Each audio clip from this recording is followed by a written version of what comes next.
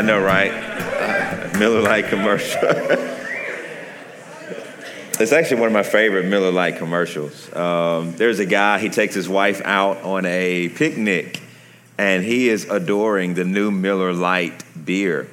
And his wife asks him, why do you love that beer so much? And he starts to talk about the new can and the new logo and the taste and all this other stuff. And so the camera zooms back in on her, and she asks a question to him, well, since you love the beer so much, well, why do you love me?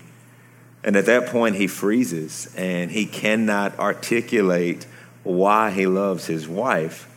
And then he flips it on her and says, well, why do you love me? And she gives this long and beautiful response to why she loves her husband, and then the commercial kind of sails off into the sunset. But I think they're tapping into something that's partly true for all of us, that it's easy to articulate why we love things, and if we're honest, it's harder to articulate why we love people.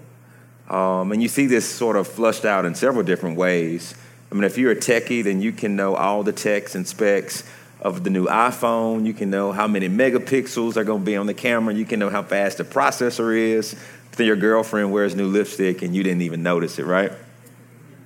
It happens across the board.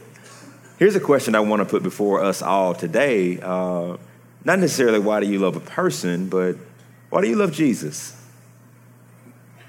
What makes him appealing? What makes him worth worshiping? What makes him beautiful? We could probably talk about 100 other things, but if it gets right down to the hero of Scripture, why do you love him? And that's what I want to unpack for us tonight. I want us to leave with 3 ideas about why I think the hero of Scripture is beautiful. And if we're going to read the Bible rightly, the Bible says that it's not that we loved him first, but that he loves us. And so we're going to dig into the love of Christ, the love of our Savior. So pray with me, and then I'll read John 13. Father in heaven, we have prayed and we have praised, but we do ask now that as your word is read, that it would come alive, that it would be blessed, that you would set it apart as holy in our hearts, that you would shower us with songs of praise, that those who might not know you would walk away from here enamored by the beauty of Christ, that those of us who do know you would leave out of here loving him even more.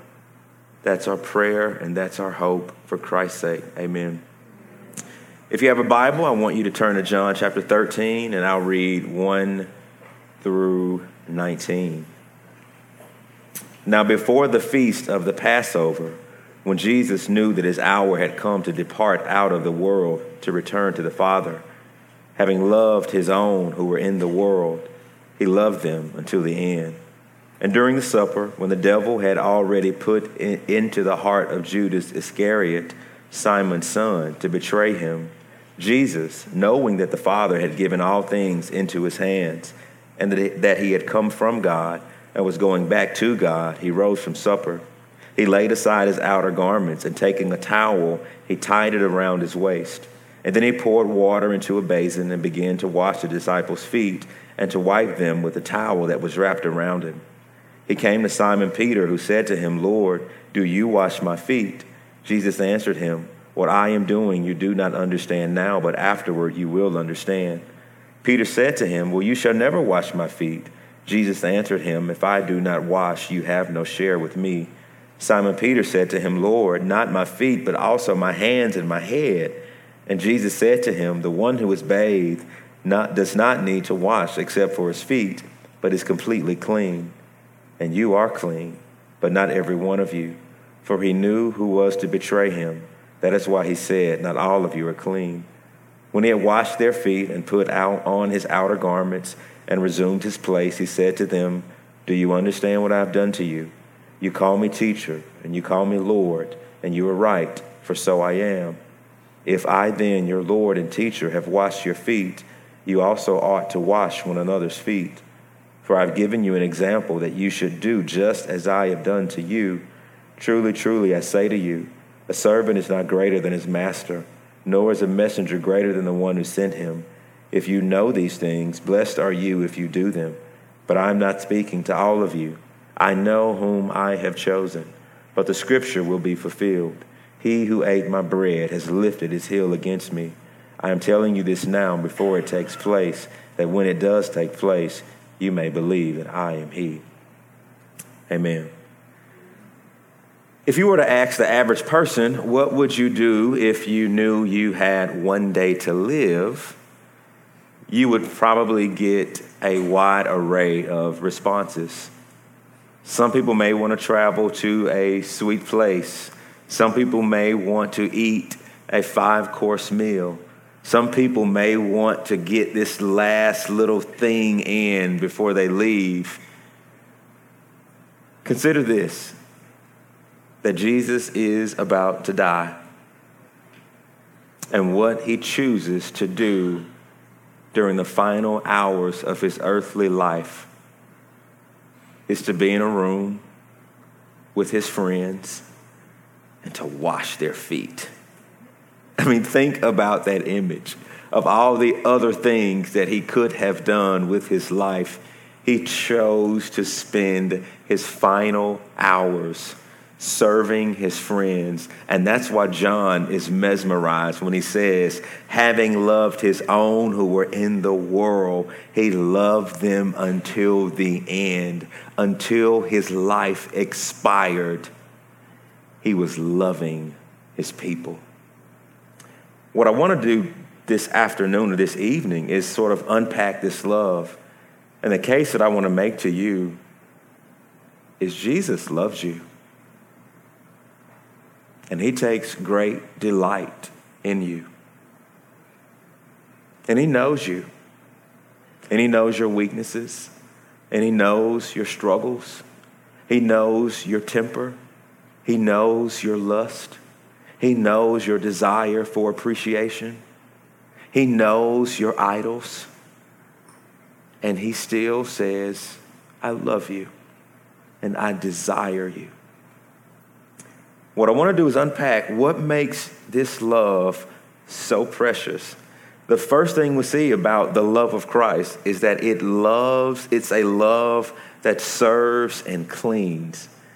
Consider this, that John says that all things have been given into the hands of Christ. And this isn't the first time he says something like this. He actually says this at the beginning of his gospel when he talks about all things were created for him and by him, and there was not anything made that wasn't made by Christ. And so you get this beautiful beginning and ending that in John's mind, the one who created all things, this high and lifted and exalted one, is this very same one near the ending of his life who is stooping down and washing feet. That the Father has put redemption into his hands. That the reputation of the Father is in his hands, that the fulfillment of all the promises from the Old Testament, they are in the hands of Christ, that all of the promises that God had made to the prophets and to Moses and to all of the people in the Old Testament, they all are resting in the hands of Christ. And what does John say that Jesus does with those hands in this text? That he pulls aside his outer garment in verse 4.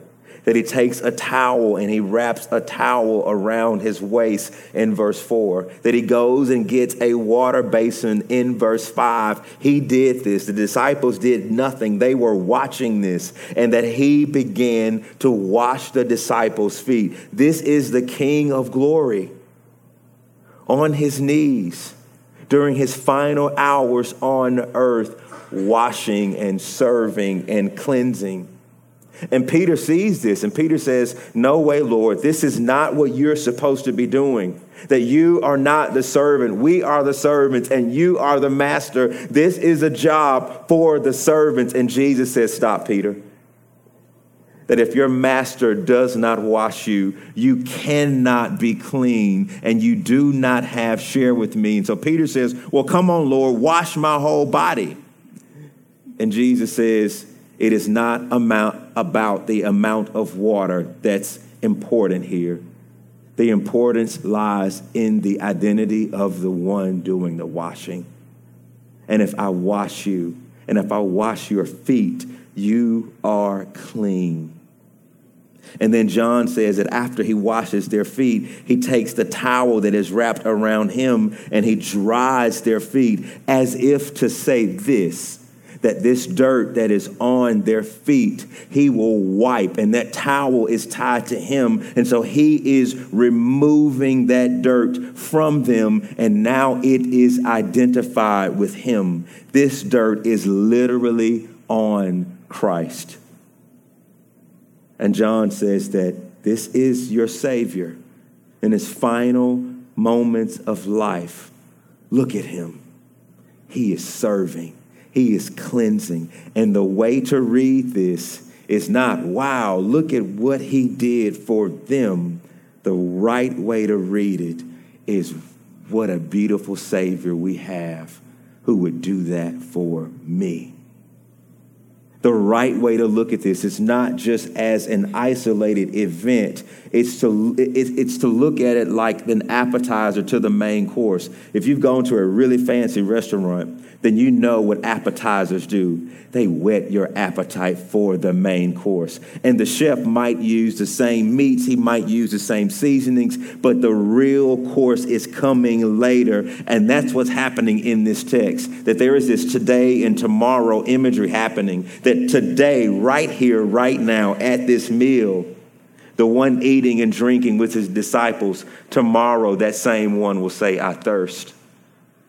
The one who is taking his garments off today with his own hands, tomorrow will have his garments ripped off of him in the crowd of angry men. The one who is pouring water on their feet today to wash them will pour out his own blood tomorrow on a cross to cleanse them, not from dirt on their feet from a road in Palestine, but from the sin and murk and guilt in their life. He will wash them with their own blood.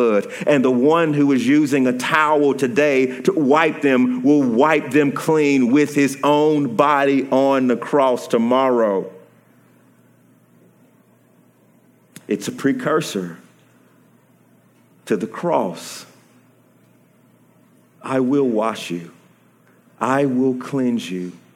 And my hands, my body, I have to do it because you cannot clean yourself. When I was 11 years old, I did a science fair project, and I chose to do one on the best dishwashing detergent. And I know y'all were born in, 96? When were y'all born? 96? Okay. Man, I graduated high school in 96, so y'all weren't born yet, not yet. But I did a science fair project because there was a Exxon Valdez oil spill. And some of us who are older, I'm 38, so some of us who are around that age, and we remember what happened, that there was this tragic oil spill, and it destroyed like wildlife. And they were raising money, and one of the images that got me was like these little ducks, and they were just like covered in oil. And they were dying. And they had to have conservationists kind of reach in and take them out of the oil and take them back to their own lab. And then they bathed them with dishwashing detergent. And they just washed them and they washed them and they washed them and they washed them. And they were able to save about 80% of them. That's a picture. You have been stained. I have been stained with my own sin, and you have been stained with your own sin. And you need the hands of someone to reach down and to pull you out and to wash you. And this is the way that your Savior loves you. He says, I will wash your sins away, and you will be as white as snow. And only my hands can do it. That's how much he loves you. That what he's doing in that room, this mark of humility, it's going to be played out tomorrow on the cross when he gives up his very own life. That's the way he loves you.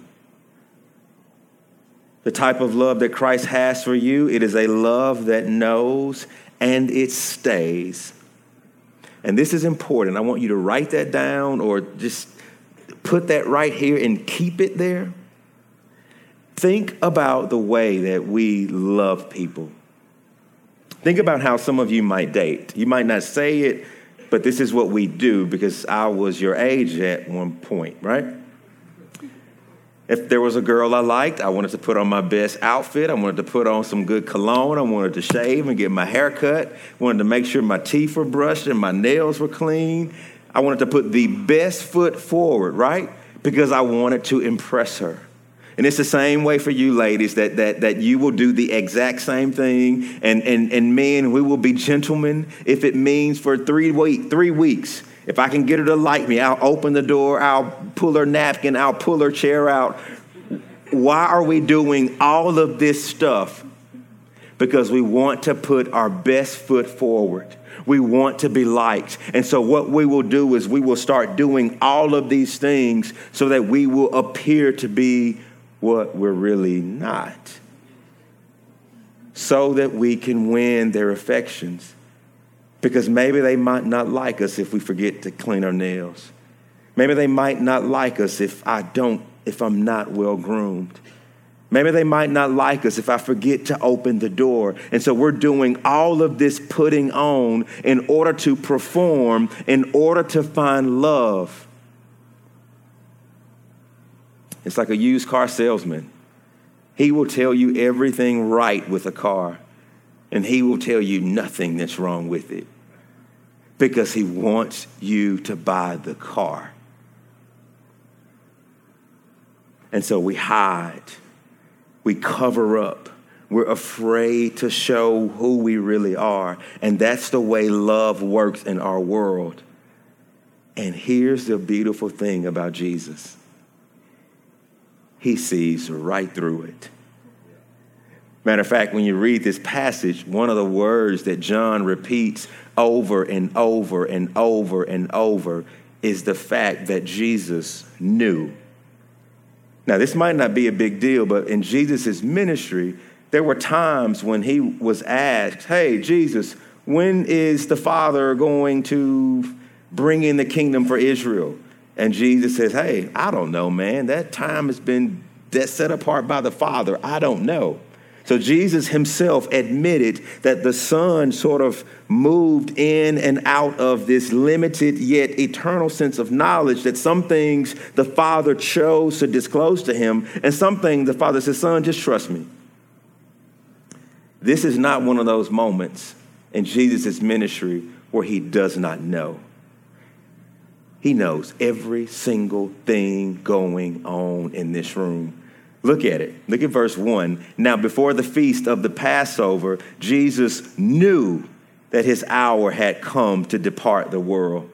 Look at verse 3. Jesus, knowing that the Father had given all things into his hands, that he had come from God and was going back to God. Verse 7, Jesus knew that the disciples did not understand, but that they would gain understanding after his resurrection. Look at verse 11. Jesus knew who was going to betray him. Look at verse 17. If you know these things. Look at verse 18. I am not speaking to all of you. I know both who I have chosen and the scriptures that must be fulfilled. John is clearly communicating Jesus sees everything. He sees their thought life. He knows what Judas is going to do. He knows what Peter is going to do. He knows that they're going to betray him. He knows every single thing that's going down in this room. He knows that Peter will betray him. Just read the next passage right after look at verse 21. After saying these things, Jesus was troubled in his spirit, and he testified, truly, truly, I say to you,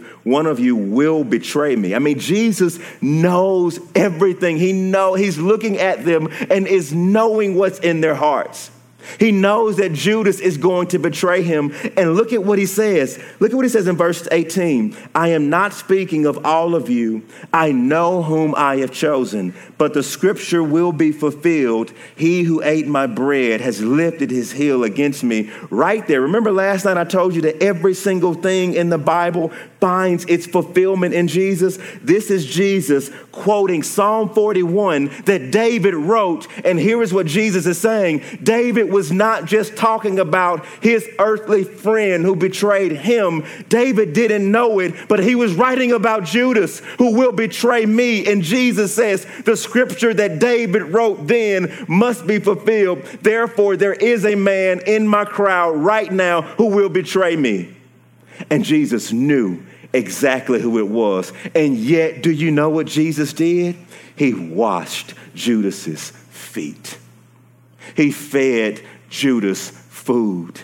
He washed Peter and James and John, and he washed them and he loved them, and he knew 24 hours from now, you all will abandon me. He knew that they didn't love him like he loved them.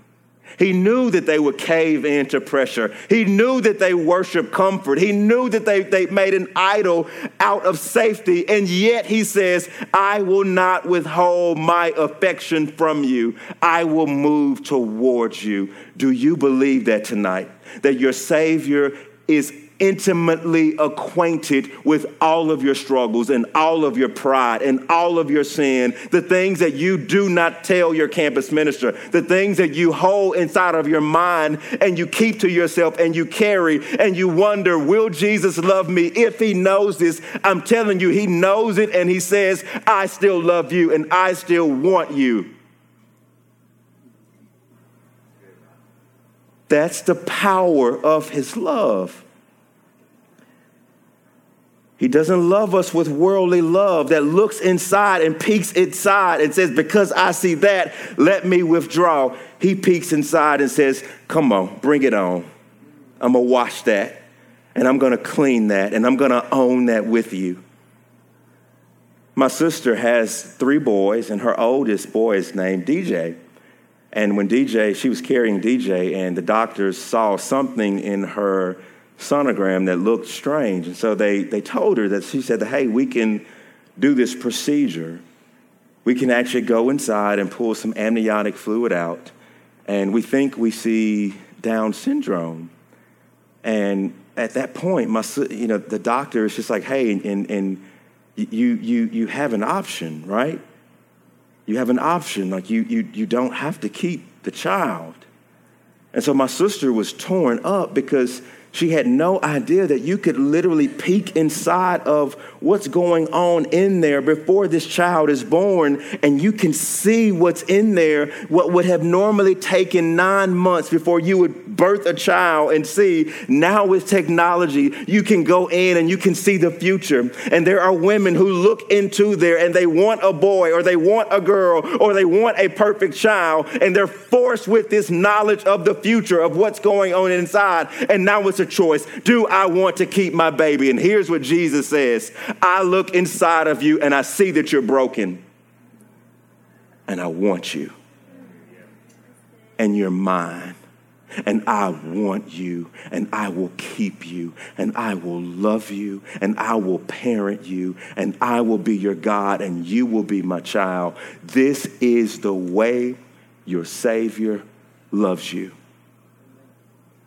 He sees it all. And he says, bring it on.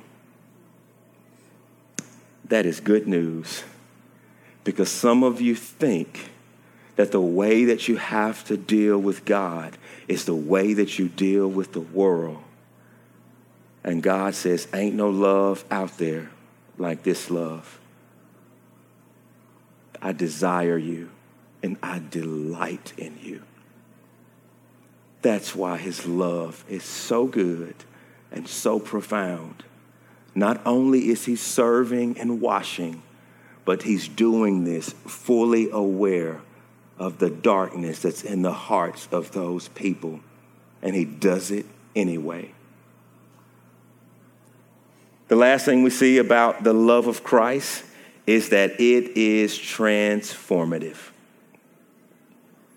You know, Jesus tells his disciples, he says, go and do likewise. Go and wash each other's feet. I mean, I'm just like, really, man? Have you seen his feet, Doc? But he says, go and wash feet. And he doesn't mean just physically wash feet. You know what he's saying? He's saying, go and love people this way. Well, what way, Jesus? This way. You're not moved away by darkness. You're not intimidated by what they struggle with. That you will serve and serve and give and give and love and love. And when I hear that, I'm thinking, man, that is hard because there are some unlovable people out there. And you know what Jesus is saying? You cannot give that type of love if you have not first received that type of love. Have you noticed the beauty of the passage? He does not start with telling the disciples, go and love, go and love, go and love. That's not how he starts. He starts by loving them. He starts by washing them. And he says, when my love comes upon you, therein lies the power to move out and love people. His love for you is transformative. If there is someone in your life that you struggle to love, you want to know what Jesus is saying? Let's take this back a few steps. Do you know how I love you? Do you know your sins and your treason against me? Do you know that your debt against my Father is far greater than the debt that any other person owes you? Do you know that I have canceled your debt? You're free, son or daughter, to go and do likewise. And so when we're struggling with loving someone horizontally, Jesus says, come back and rest in my love vertically and be emboldened to go out. That's my prayer for us and for you all tonight. That you would make much of Christ because he is loving you faithfully. That you would make much of Christ. He sees your sins and loves you the same. That you would make much of Christ. He is commanding you to go out in love, but he himself is giving you the power and the ability to do it. And it's because he first loves you. What a beautiful Savior. Let's pray. Father, I pray that we would rest in your love. Would you make it concrete by your Spirit and by your word? We've talked a lot about the way your word works, and it will work even when I sit down. And so my prayer is that for that person who is struggling with sin and guilt and shame, that your word and your Spirit would be working upon them, saying, did you just not hear? My disciples betrayed me, and I knew they would do it, and I did not withhold affection. Dear son or daughter, do you think that I would love you differently? Father, may this be true, and may we embrace and believe the gospel for Christ's sake.